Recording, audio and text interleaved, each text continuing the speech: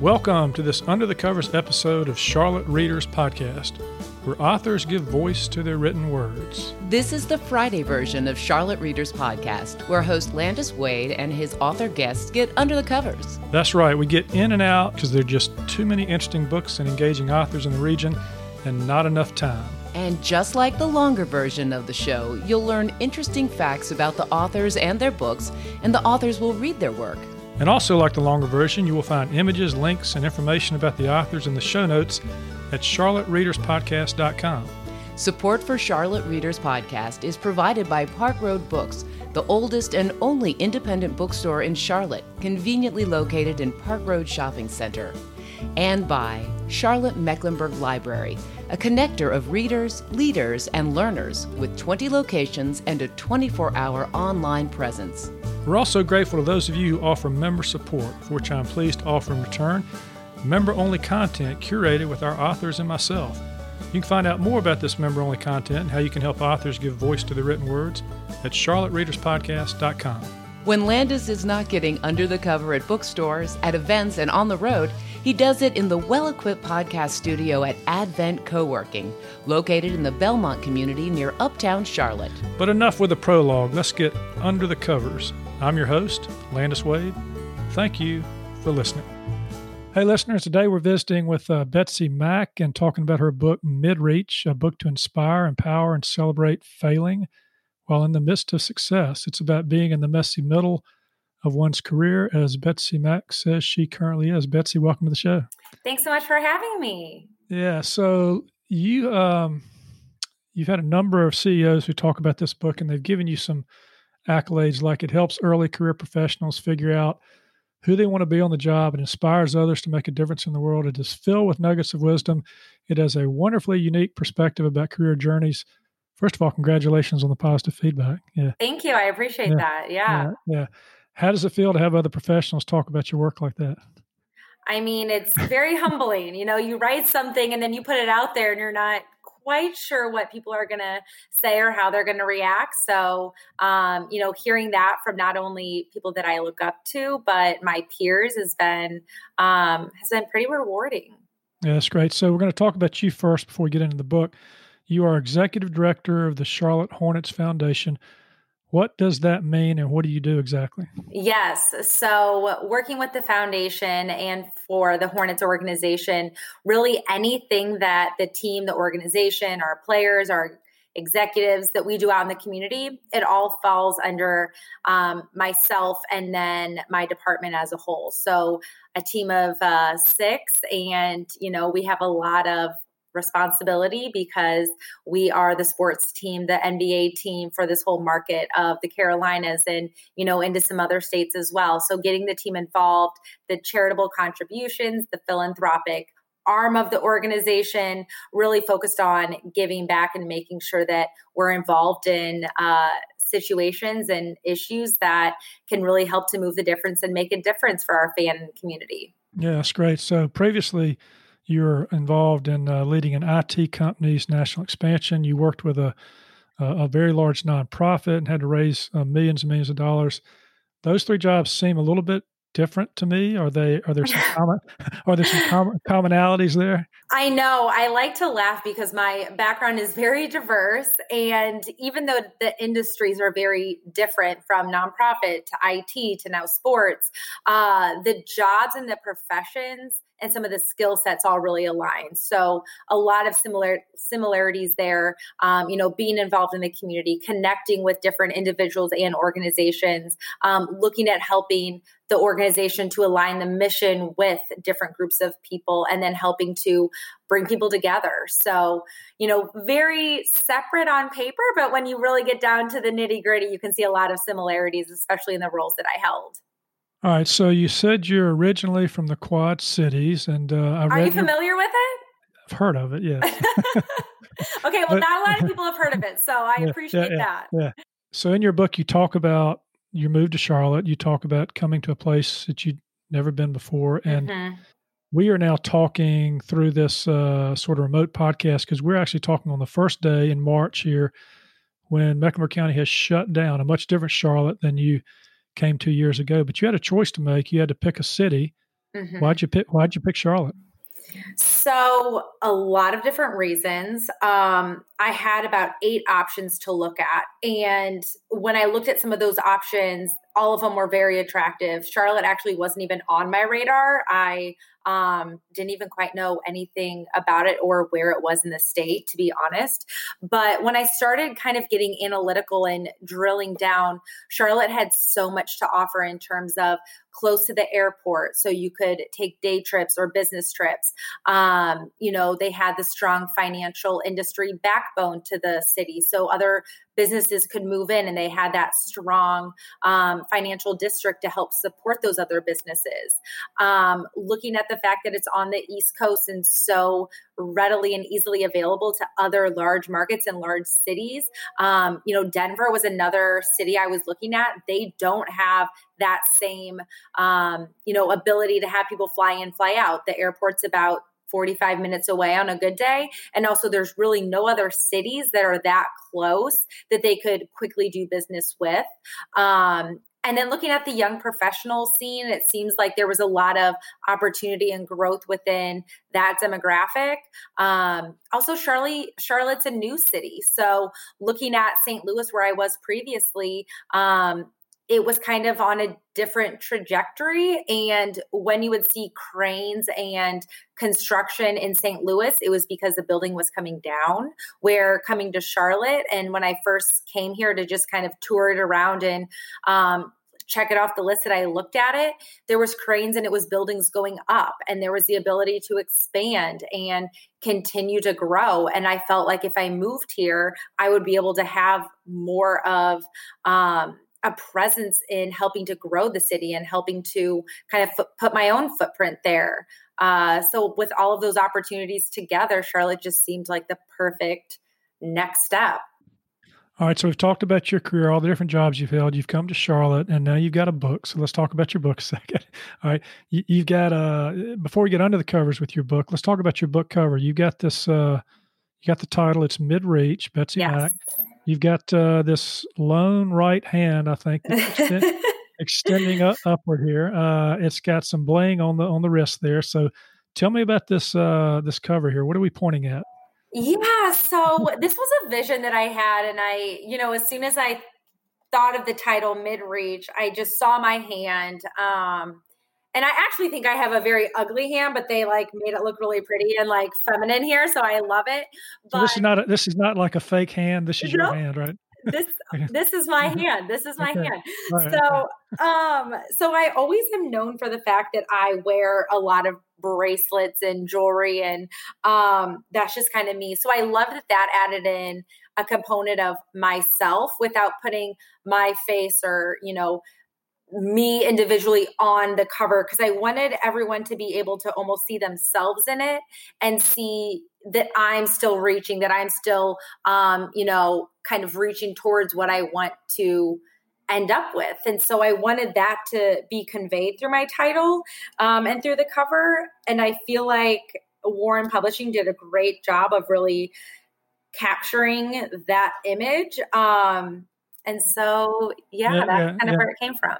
And the soft colors on the front, is that a favorite color of yours? It's kind of a peachy color there. Yeah. So I actually wanted it to be white. So I'm very minimal with different decor, or, I have my jewelry, but then other than that, I'm like, let's keep colors out of it. I'm a very neutral colored dresser, decorator. So I wanted the cover to be white. That wasn't able to happen. So we kind of went with this soft color, and it still feels very minimalism. So I love it.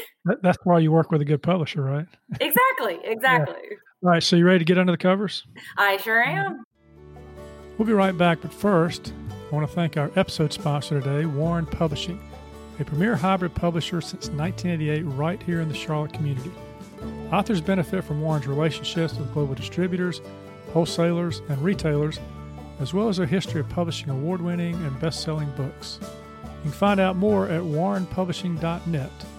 Warren Publishing, books done wisely. If you like our mission of helping authors give voice to their written words, please consider leaving a short written review about Charlotte Readers Podcast on Apple Podcasts or the podcast platform of your choice. Because when you leave a review, it helps authors reach more listeners. You can keep up with news about the show and member-only content for our member supporters by joining our email list. We promise not to spam you because, well, that takes too much time. And if you do join the list, we will give you a free ebook written by me. Charlotte Readers Podcast is a member of the Queen City Podcast Network, powered by Ortho Carolina. For more information, go to queencitypodcastnetwork.com. You wrote a book in the middle of your career. Why? So I read a lot, and every book that I've read, it's always at the top down, and I couldn't really relate. And every time I was reading, I would always stop myself and just keep wondering, like, what were they doing at this phase in their career? And so often it's hard to kind of take someone's end story and relate it to your middle story. I talk a lot about that in the prologue, where it's just really a difficult time being in the middle, and the middle is such a long period. It's not just, a short phase that, you kind of move out of, but that's the majority of where your career stems from.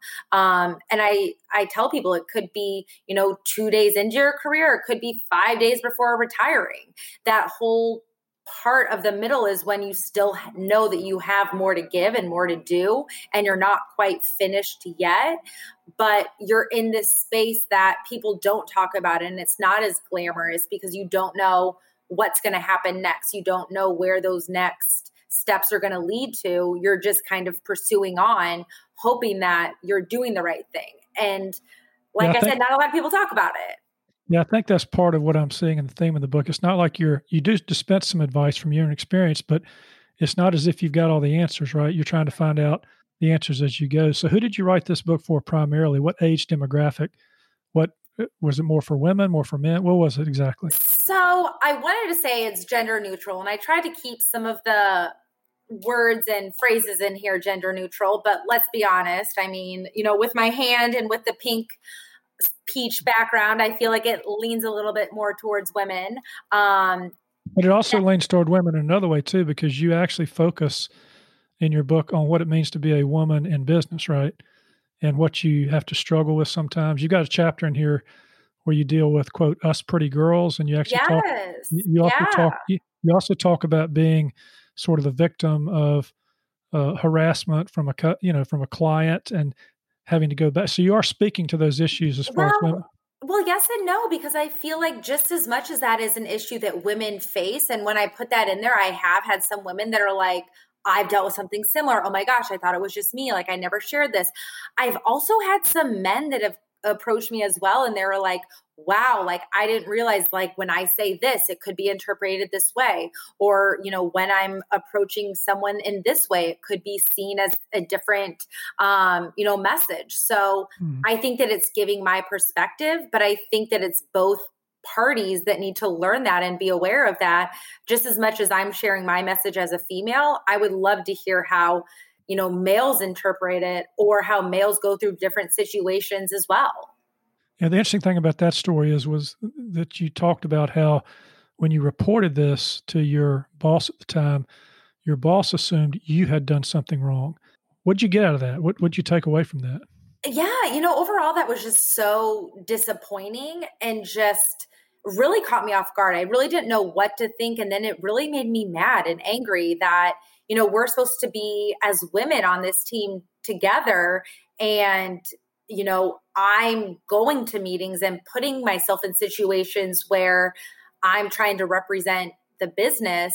I want to be taken seriously as such. And then when the situation happened, I felt that I conducted myself in the best way, getting out of the situation, closing that door, bringing it to my boss. And the fact that there was no support, that wasn't something I asked for or wanted to put myself in. I was just doing the job that I was told and hired to do. I felt like it was really disappointing. Yeah, you talk about, your struggles, and you actually are honest about the fact that you have failed. I assume you failed before, right? Yes, yeah, a million times.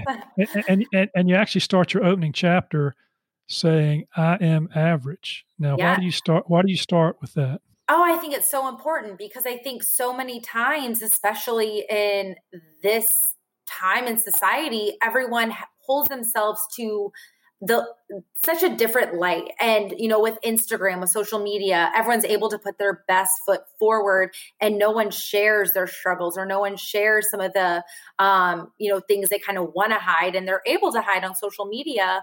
And I go and speak to a lot of colleges and the first thing I say is when I talk about myself and what I do in my job so that, I kind of let them know who I am and why I'm there. But then I kind of take a step back and I'm going through that phase and I let them know that I was not at the top of my class. In fact, I was in the middle, if not lower end. Like I did everything to kind of stay in that kind of bubble.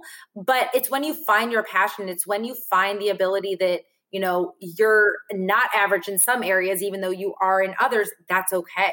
And that I did fail, that I did send out 98 applications to jobs and got, rejected by, all of them until the very last one. I think it's important to share those messages because no one does. And it's very easy to get in a spiral of everyone else has all these great things going on. Everyone else is living this amazing life. And I'm sitting here and I'm not. And if we're all having those conversations with ourselves, but not with each other, it really doesn't benefit really anyone or society. Yeah, that's good. So why don't we do this? Let's you've got a prologue to your book, which kind of sets it up. Why don't you, if you don't mind, read that for us, and we'll get a little flavor in your own voice as to what we're talking about here. Perfect. My name is Betsy Mack. No, you have never heard of me. I have not yet won any nationally accredited awards. Never have I held the title of CEO, nor have I been featured in Forbes magazine. I'm an average young professional in the midst of my career with an undeniably strong drive, doing all that I'm able to do in order to succeed in the business world. I read business article after article, pour myself into bestsellers, attend seminars, and circulate networking events. I have had the opportunity to meet many business and community leaders and learn from them firsthand. I have strong mentors who have helped to guide and impact my profession. I am fortunate to have a strong circle of influence, individuals who recommend other books to add to my library of business knowledge. An overwhelmingly number of these books are written at the top level looking down approach. This type of mentoring has been extremely influential thus far in my career.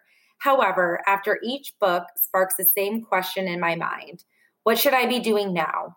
What are other people in the middle of their careers doing? What were these top business leaders doing when they were in the midst of their professions? And what if they had written a book before they became the Richard Bransons, Sheryl Sandbergs, Arianna Huffingtons, and Warren Buffetts we now know, idolize, envy, and admire? A book of reflection carries a different tone when compared to a book written about a situation in the heat and fury of it all. When writing from the top-down approach, you put on your rose-colored glasses and guide your readers through the path, complete with challenges that become cliffhangers, turning into climactic events, all to arrive at the well-known ending of achievement. However, how does a book read when you don't know where the journey leads, when the ending is to be continued, when the destination has not yet been reached? Thus, from these questions, the idea for my book came to fruition. I am writing for a reason, to inspire. As a mid-level young professional, I hope to inspire those who are recent graduates and new to the business world and encourage these individuals to take action and believe in themselves. I would love to inspire my peers. We are in this corporate jungle gym together, and we will be the faces that shape the business horizon. I hope to inspire my mentors and current business leaders to help them to understand my generation and our motives, and to encourage them to continue inspiring us. So here I am, coffee in one hand, confidence in the other. Maybe my career will fizzle out and I'll amount to nothing in the business world. Or better yet, maybe I will inspire someone who actually will. Simply put, I hope to inspire anyone who is like me. Not at the start, but far from the end. Working hard, simply in the heart of his or her career, mid-reach. All right, so we're in mid-reach now, and we're looking at what comes next. You do a lot of speaking, Betsy, as I know, and some of the topics you talk about, one is the premise of this book, Beyond Mid-Reach, what comes next. But you also talk about not letting inexperience make one indifferent and not, and I think one of your talks is destigmatizing the millennial generation, breaking free of the young professional mold. That's kind of like age being a challenge, right? So Yeah. speak to that a second.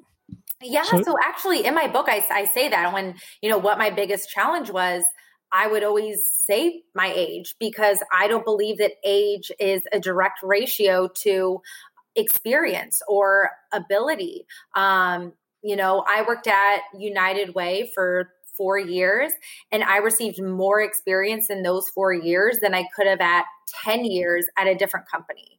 So I think looking at different individuals and what they're able to offer to companies, what's their background, what are their motivations? I think that looking at a lot of those aspects should be definitely factors when bringing them in and bringing them on board. So your age, you're honest about your age. What's your age now? I am 32. 32, and you've got a book at 32, right? I do. All right. Well, let's talk about the writing life for just a second. I like to do this in every show. You hold a Bachelor of Science degree in Public Relations with a minor in Sports Marketing from Illinois State University. You've now got this book. What was it? What you thought it would be having a book in the world at age 32? No, because I never really thought about writing a book. I literally, after every book, like I said, I would have this thought. And then one night I would fall asleep kind of writing the prologue again and again in my head. And so wait. You fell asleep during your own prologue? Is that what you're saying? I did not. No. I would write it in my mind as I was falling asleep. So yeah, maybe I guess I'm falling asleep writing it. But anyways, it's not that boring. No. I read the book. Well, do you have any writing experience prior to writing this book, or did you just say, I'm going to teach myself how to do this and get some good help from a good publisher? And I think the latter. So yeah, I've never really written anything besides school papers or, an article here or there. But I just kind of decided I wanted to write this book, and I felt that it was something that needed to be out there and that other individuals would benefit from. So I started writing it on my laptop at home, on my couch, in coffee shops, and then kind of shipped it off to a publisher. And Warren Publishing, thankfully, saw value in it. But, we kind of went back and forth a little bit on the editing process because my writing was a little more casual and they wanted me to change some of it to more traditional. And I was a little hesitant because I said, this book is supposed to be a conversation. And I like my tagline of it's a conversation with a good friend over a glass of wine. So I wanted I think y'all struck the happy medium there because I think it did come out like a conversation. The thing is, though, I have to check you on this. You have done a lot of writing. You have a chapter in your book where you talk about just the tremendous amount of notes you write to people, handwritten notes, 250 or more a year. I'm really curious about that. You write over 250 handwritten notes to people a year? So I do still write handwritten letters. Ask my team. I'm always buying cards and sending out cards to them as thank yous and to other individuals to stay in touch.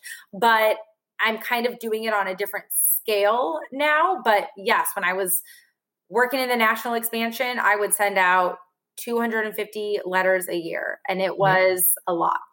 You talk about time management in your book too, and you're a very busy person, and writing a book takes time. So how did you manage your time to write this book? It was a passion project, so I enjoyed it. So it was something that when I got home from work or when I, got home from an event, it was how I kind of relaxed, and it was very almost therapeutic when I would write different things. Now I would also rewrite and reread and kind of restructure it. So, there would be some nights where I would write a whole chapter, and then the next night I would completely tear it up and rewrite it, entirely. But it was something I made time for and that I enjoy doing. Now, this is your first book. Is you're early in your career path. You're only 32 years old.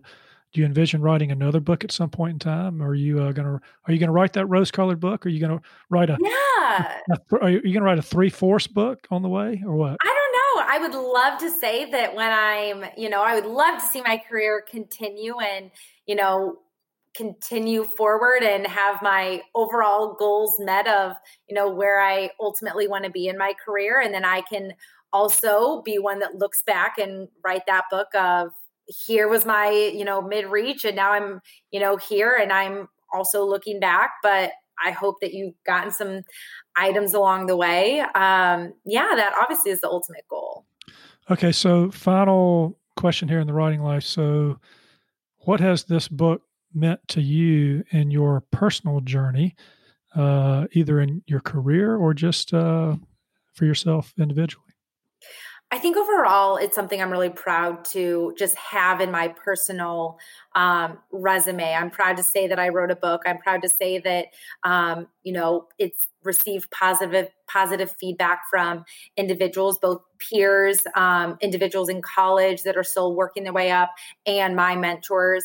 And it's something that I am proud to share with the world. So I hope that other individuals find value in it as well.